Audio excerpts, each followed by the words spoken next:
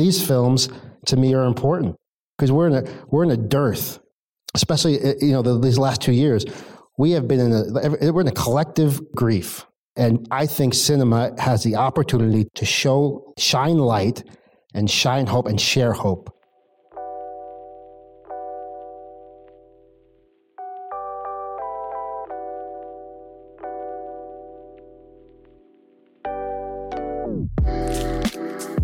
Hello, and welcome back to The Director's Cut, brought to you by the Directors Guild of America. Today's episode takes us behind the scenes of director Theodore Melfi's new comedic drama, The Starling. In the film, a feisty starling sets up a nest at the home of Lily, who is grieving a recent loss. As she battles with and attempts to rid her home of the combative bird, Lily rediscovers her capacity for growth and love. In addition to The Starling, Mr. Melfi's other directorial credits include the feature films Hidden Figures, St. Vincent, and Winding Roads. Following a recent screening of the film at the DGA Theater in Los Angeles, Mr. Melfi spoke with fellow director David Talbert about filming The Starling. Listen on for their spoiler-filled conversation. How's everybody doing? You enjoyed the movie? All right. Good. So, let me see. Feeling, heart, second chances, humanity, pain, triumph over pain. What the hell are you doing, Ted? I mean, you're supposed to be blowing shit up. You're supposed to be saving the world, movies that save the world, and they blow shit up and all that stuff. But you want to go against the grain and do a movie that clearly Hollywood isn't making anymore. And clearly the critics, my God, they just have torched this. But they're really not saying they don't love your movie. Really what they're saying, Ted, it's like the Prince movie, the Prince album, 1999, at the end of Purple Rain, and you play it backwards, it's giving you a message. You all know that? Have any of you done that? They're not saying they don't like your movie. They're saying, blow shit up, Ted. That's what they're saying. They're not going to give you any love unless you do that. What do you say about what Hollywood seems to be saying they want? That's a tough question. Well, look, I think you got to put it in two boxes. Like, I wouldn't put critics in the same box as Hollywood. I mean, to me, Hollywood wants these. I mean, that's all you hear from studios is I want family-friendly, hopeful, happy, inspirational movies. They're not saying, the critics have always wanted or always been more attracted to darker stuff and stuff that's, in my estimation, quite hopeless. And that's just not something I know how to do. So why are you so hopeful? I don't know. What the hell is wrong with you? I think look, like, I mean, at the time I made the movie, I was going through, to be honest, with total strangers, but I was going through a tough time with my wife, and the movie just spoke to me. Like, I wanted my own marriage to work out, after 25 years. So, so I think to myself as a filmmaker, a lot of times I look at filmmaking as a responsibility. Maybe that's the wrong way to look at it, but that's how I look at it. Like, the messages we leave out there in the world are important. Mm-hmm. They're important to me. Mm-hmm. They're important for our kids. And I want to leave hopeful messages. So I can't, if that's not sexy, I'm not sexy. Well, I watched your film a couple nights ago with my mother-in-law, which says two things about me. Says two things about me. You watch a movie with your mother-in-law. I like my mother-in-law. Yeah. That's a good thing. And you know how your movie made me feel, Ted? That's why I wore this jacket. That's how your movie made me feel. It was a burst of sunshine. In my estimation, seems to be clouded endeavors and trauma and sadness for the sake of sadness and trauma. But as we all want to gravitate towards something that is hopeful, something that we can wake up in the morning. Tracy Morgan told me on my first film, that cinematic tour de force, you did see that. Yeah, it's the only thing that got lower Rotten Tomato scores than you on this one. It got a whopping 8. Oh, yeah, okay. Yes. And my mother she became a critic just for that. So, I mean, you're supposed to at least get 10 points and one critic. But anyway, he says, D, you know what success is, D? Having something to look forward to. That's what Tracy Morgan told me. And it seems like that's what you want to put out in the world, huh? I guess that's all I know. I mean, I guess that's all I'm attracted to. Like, I mean, I don't know anyone, I don't know if you guys know anyone, but I don't know anyone who wakes up in the morning and says, I don't want to have a happy ending. Like, I want to be sad and miserable and not figure out my life or my wife or my marriage or my kids or my family. I just want to not figure out anything. I don't know how to do that. That doesn't inspire me, and I don't think that's what people ultimately want to see. So, look, I try to be in service. I try to stay in service to my work, like, and not take over my work, right? Not become, many people have a style and the way of being, and you can always tell a certain movie. You can always tell a Michael Bay movie it's signatured, and that's great. That's what he does, right? But I like to remain in service to the script, in service to the actors, in service to the story I'm telling, and try to get out of the way. And I read the script and I said, this is a story, essentially. This story is about a couple figuring out how to move forward, how to find hope again, how to kiss each other again, And I think that's a message that people need to hear, and I think it's a hopeful message, and that's I'm glad I made it. I'm happy I made it, and I'm very proud of the film. You're a bit of a unicorn, Ted Melfi. I'm going to tell you the description of your movies. Okay, these aren't movies you should be making that anyone should be making in Hollywood. Here's one: St. Vincent, a young boy whose parents have just divorced, finds an unlikely friend and mentor in the misanthropic, bawdy, hedonistic war veteran who lives next door. St. Vincent. How dare they give you a Golden Globe nomination for that movie, you bastard. The second one you followed up with, Hidden Figures, the story of a team of female African-American mathematicians who served a vital role in NASA during the early years of the U.S. What? Black women who put white men in space? You're going to make a movie about that. How dare you? The Academy fell asleep at the wheel on that, and they gave you 2 Oscar nominations for that one, Ted Melfi. So you said that wasn't enough, huh? You said you're going to go back to it again, the Starling. And here we are. After Lily suffers a loss, a combative starling takes nest besides her quiet home. The feisty bird taunts and attacks the grief-stricken Lily. On her journey to expel the starling, she rediscovers her will to live and capacity for love. This all sounds pretty corny. Ted, no, I mean, look. You want to heal the world. You want to change the world. I think I'm just doing what I the movies I love Terms of Endearment. I love As Good as It Gets. I love It's a Wonderful Life. Can you imagine if you made This Wonderful Life now, the torture you'd get? The angel saved him? Oh my God. His family and the town shows up and helps him? A funny thing, Can you imagine what the cynical? It's like we have become, in my estimation, so mean-spirited and cynical and negative for no particular reason. And it starts with it kind of got birthed during. This is my opinion, obviously, although I'm the one speaking, but it kind of got birthed during social media, when you could tell someone to go fuck yourself from your desk, right? Well, I grew up in a time when you couldn't tell someone to go fuck yourself from your desk. Yeah, but you're Italian, Ted. Right, but you had to say it to their face.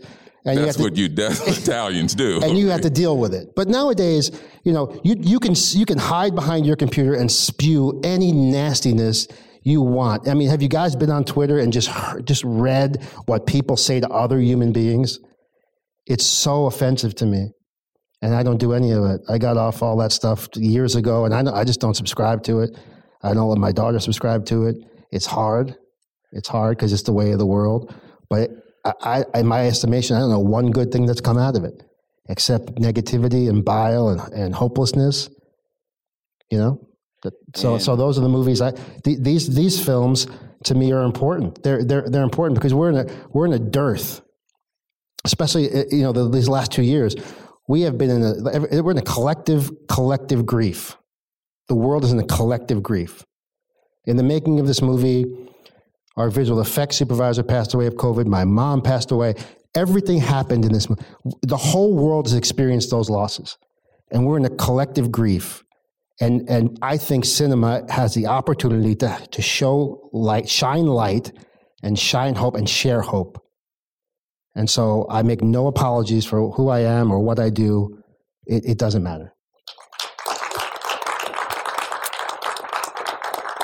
I remember a time where the family would sit by the television, and we would watch a movie and experience it together as a family. We would feel something, we would share it, we would talk about it, and we would leave out of there feeling like there was a ray of hope, a bright light, something to look forward to. And this movie, when it first started, I said, oh, it's gonna let me just live in the moment. It's gonna let me take it in. It's not rushing to get there. It's stillness. It's warm. It's wonderful. It's composition and frames, and it's and the bird and the special effects. And one of my favorite characters, I know you think it's Melissa McCarthy, but it's that dog. I mean, Ted, when you cast that dog and he was humping on was that a natural instincts of that dog, Ted, or did you have to teach the dog? The dog had a little training, but the dog was very smart.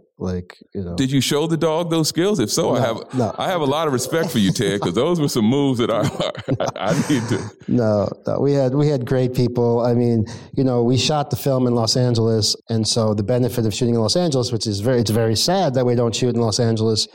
For some reason, the entertainment capital of the world has consistently kicked us out of here, or not supported us in a sense where we're now in Georgia and Vancouver, and those places are great, right? That's fine.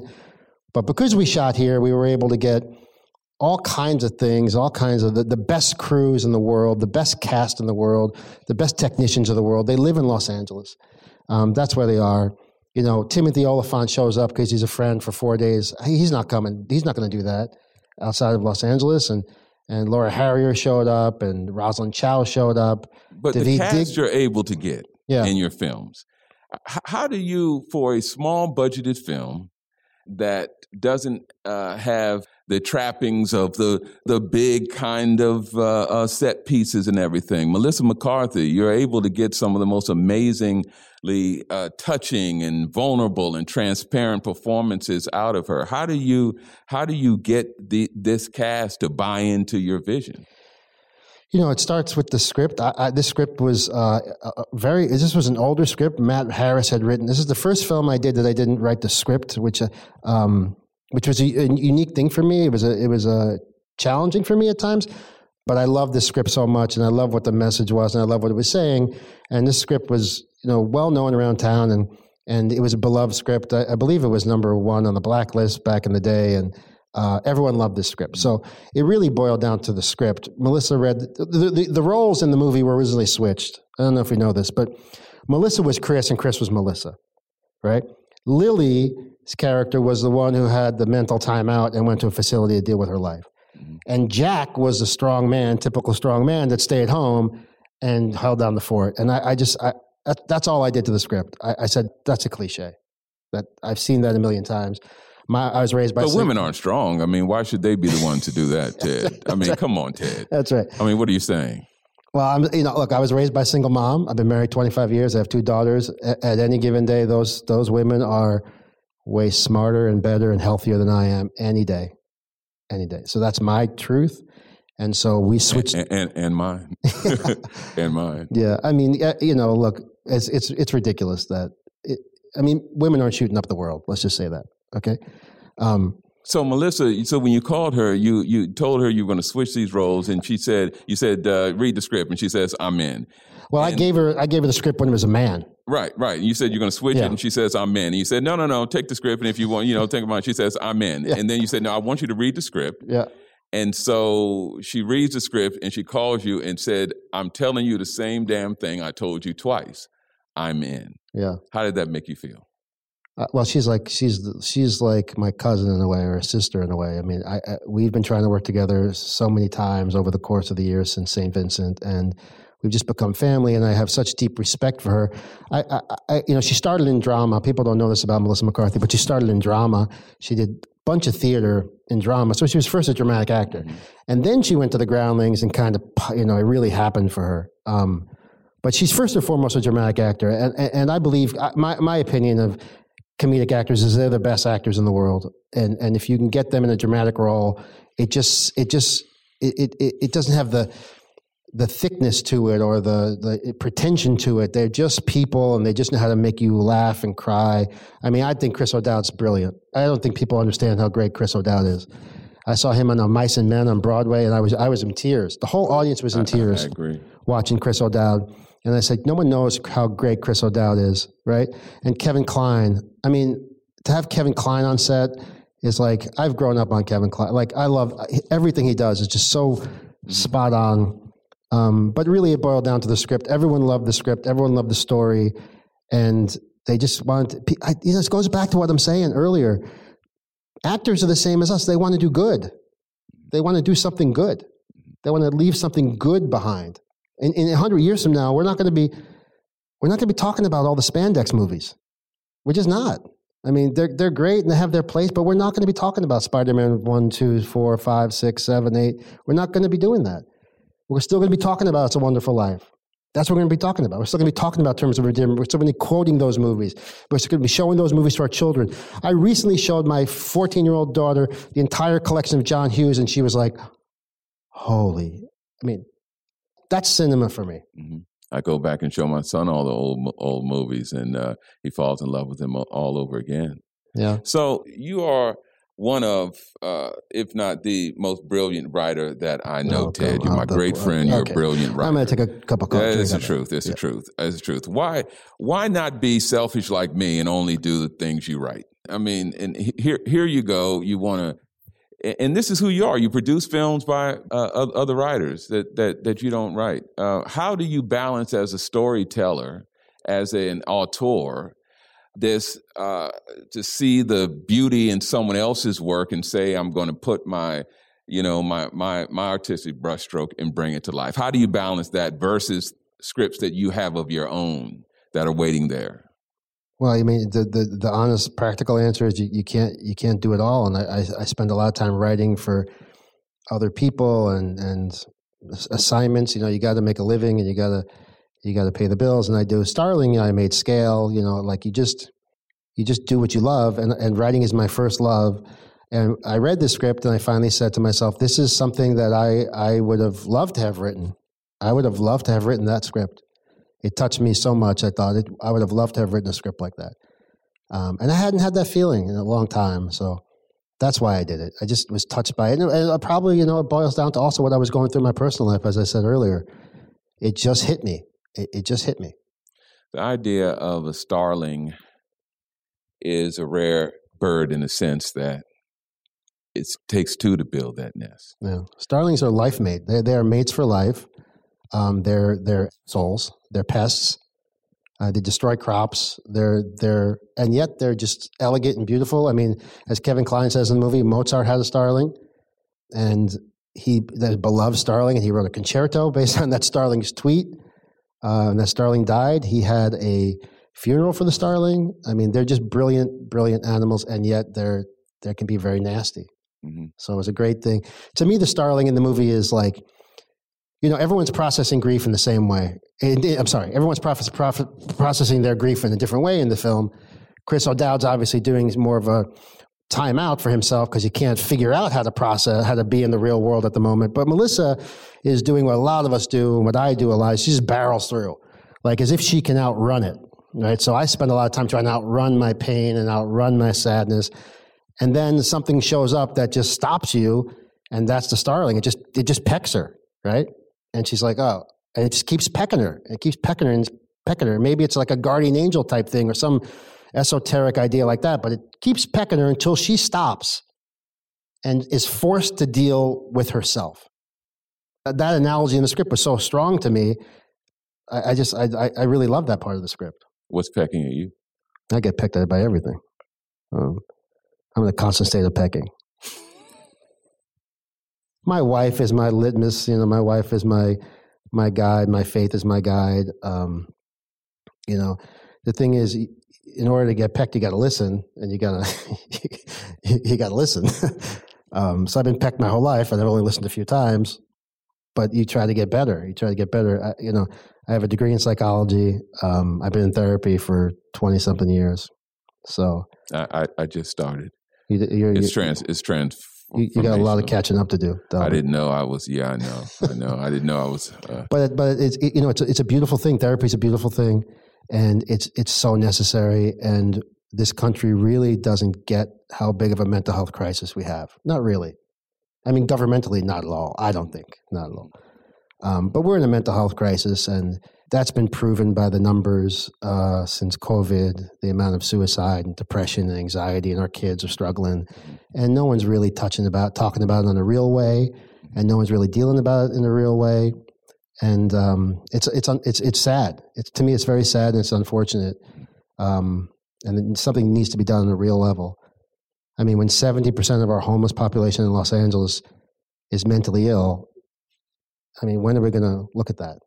I thought in those scenes there in the Starling there, especially, Loretta Devine's performance is, she's the best. I thought that was very skillfully done and it had a lot of humanity in it. I have some business questions for you, Ted.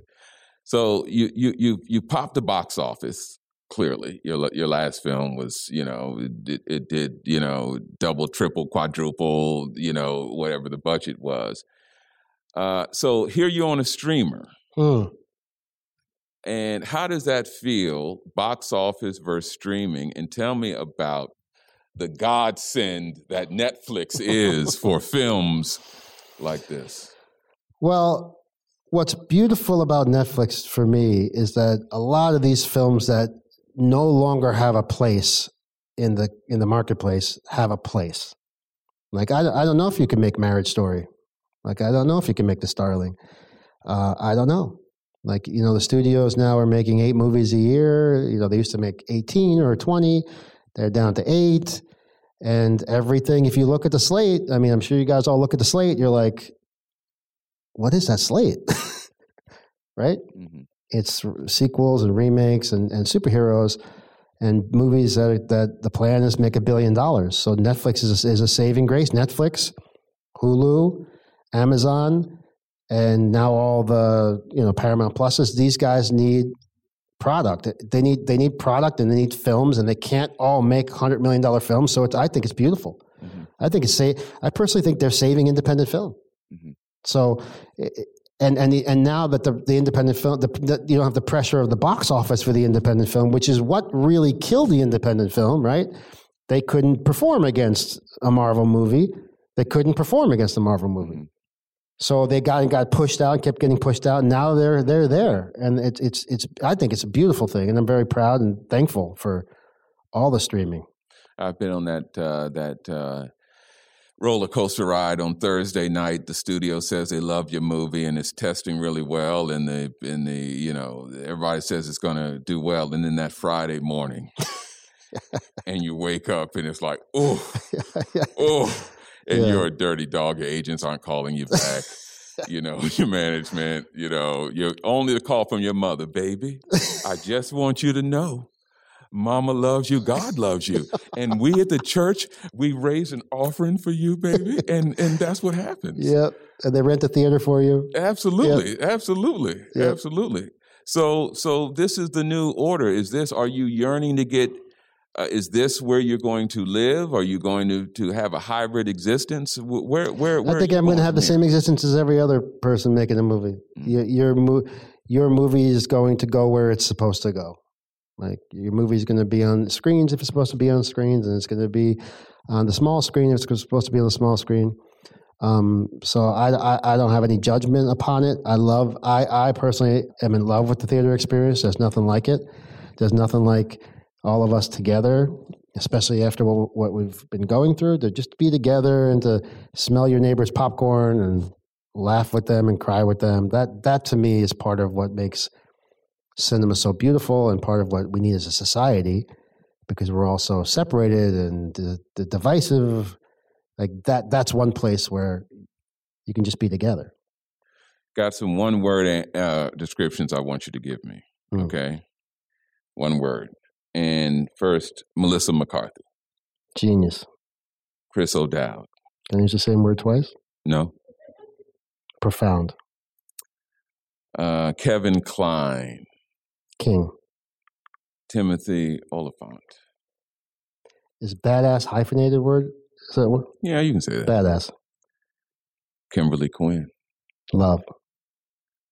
Loretta Devine. The Queen. Queen. Peter. Peter. The bird is named. The bird? Doesn't have a name. Well, I just gave it a name. Oh, Peter. Peter the bird. Cole. Ted Melfi. It's like inside the actor studio. I thought this was DGA. Working on it. That's 3 words. That's why I'm working on it. Ted, I thank you for putting a bit of love out into the world, a bit of humanity out in the world that gives us a moment of pause, a moment to do something different for a change, a moment to feel something, and to give a little bit of ourselves back. Thank you. I've gotten dozens and dozens of emails from people all over the country saying, Melissa McCarthy was on Colbert the other night, and she went backstage after the interview, and the producer was there, a woman, and she just hugged her. And she said, I just want to I saw the movie, and I cried and cried and cried. And the minute the movie was over, I called my husband, and I just said, I just want you to know I love you. And that's that to me is worth everything. Mission accomplished, young man. Thank you. The Starling, Ted Melfi. Thank you. Thanks for listening to another DGA Q&A. If you'd like to hear more, The Director's Cut is available wherever you listen to podcasts. And please share, subscribe, rate, and review. We'd love to hear your feedback, and you can help fellow film buffs find the show. Thanks again for listening, and we'll see you next time. This podcast is produced by the Directors Guild of America.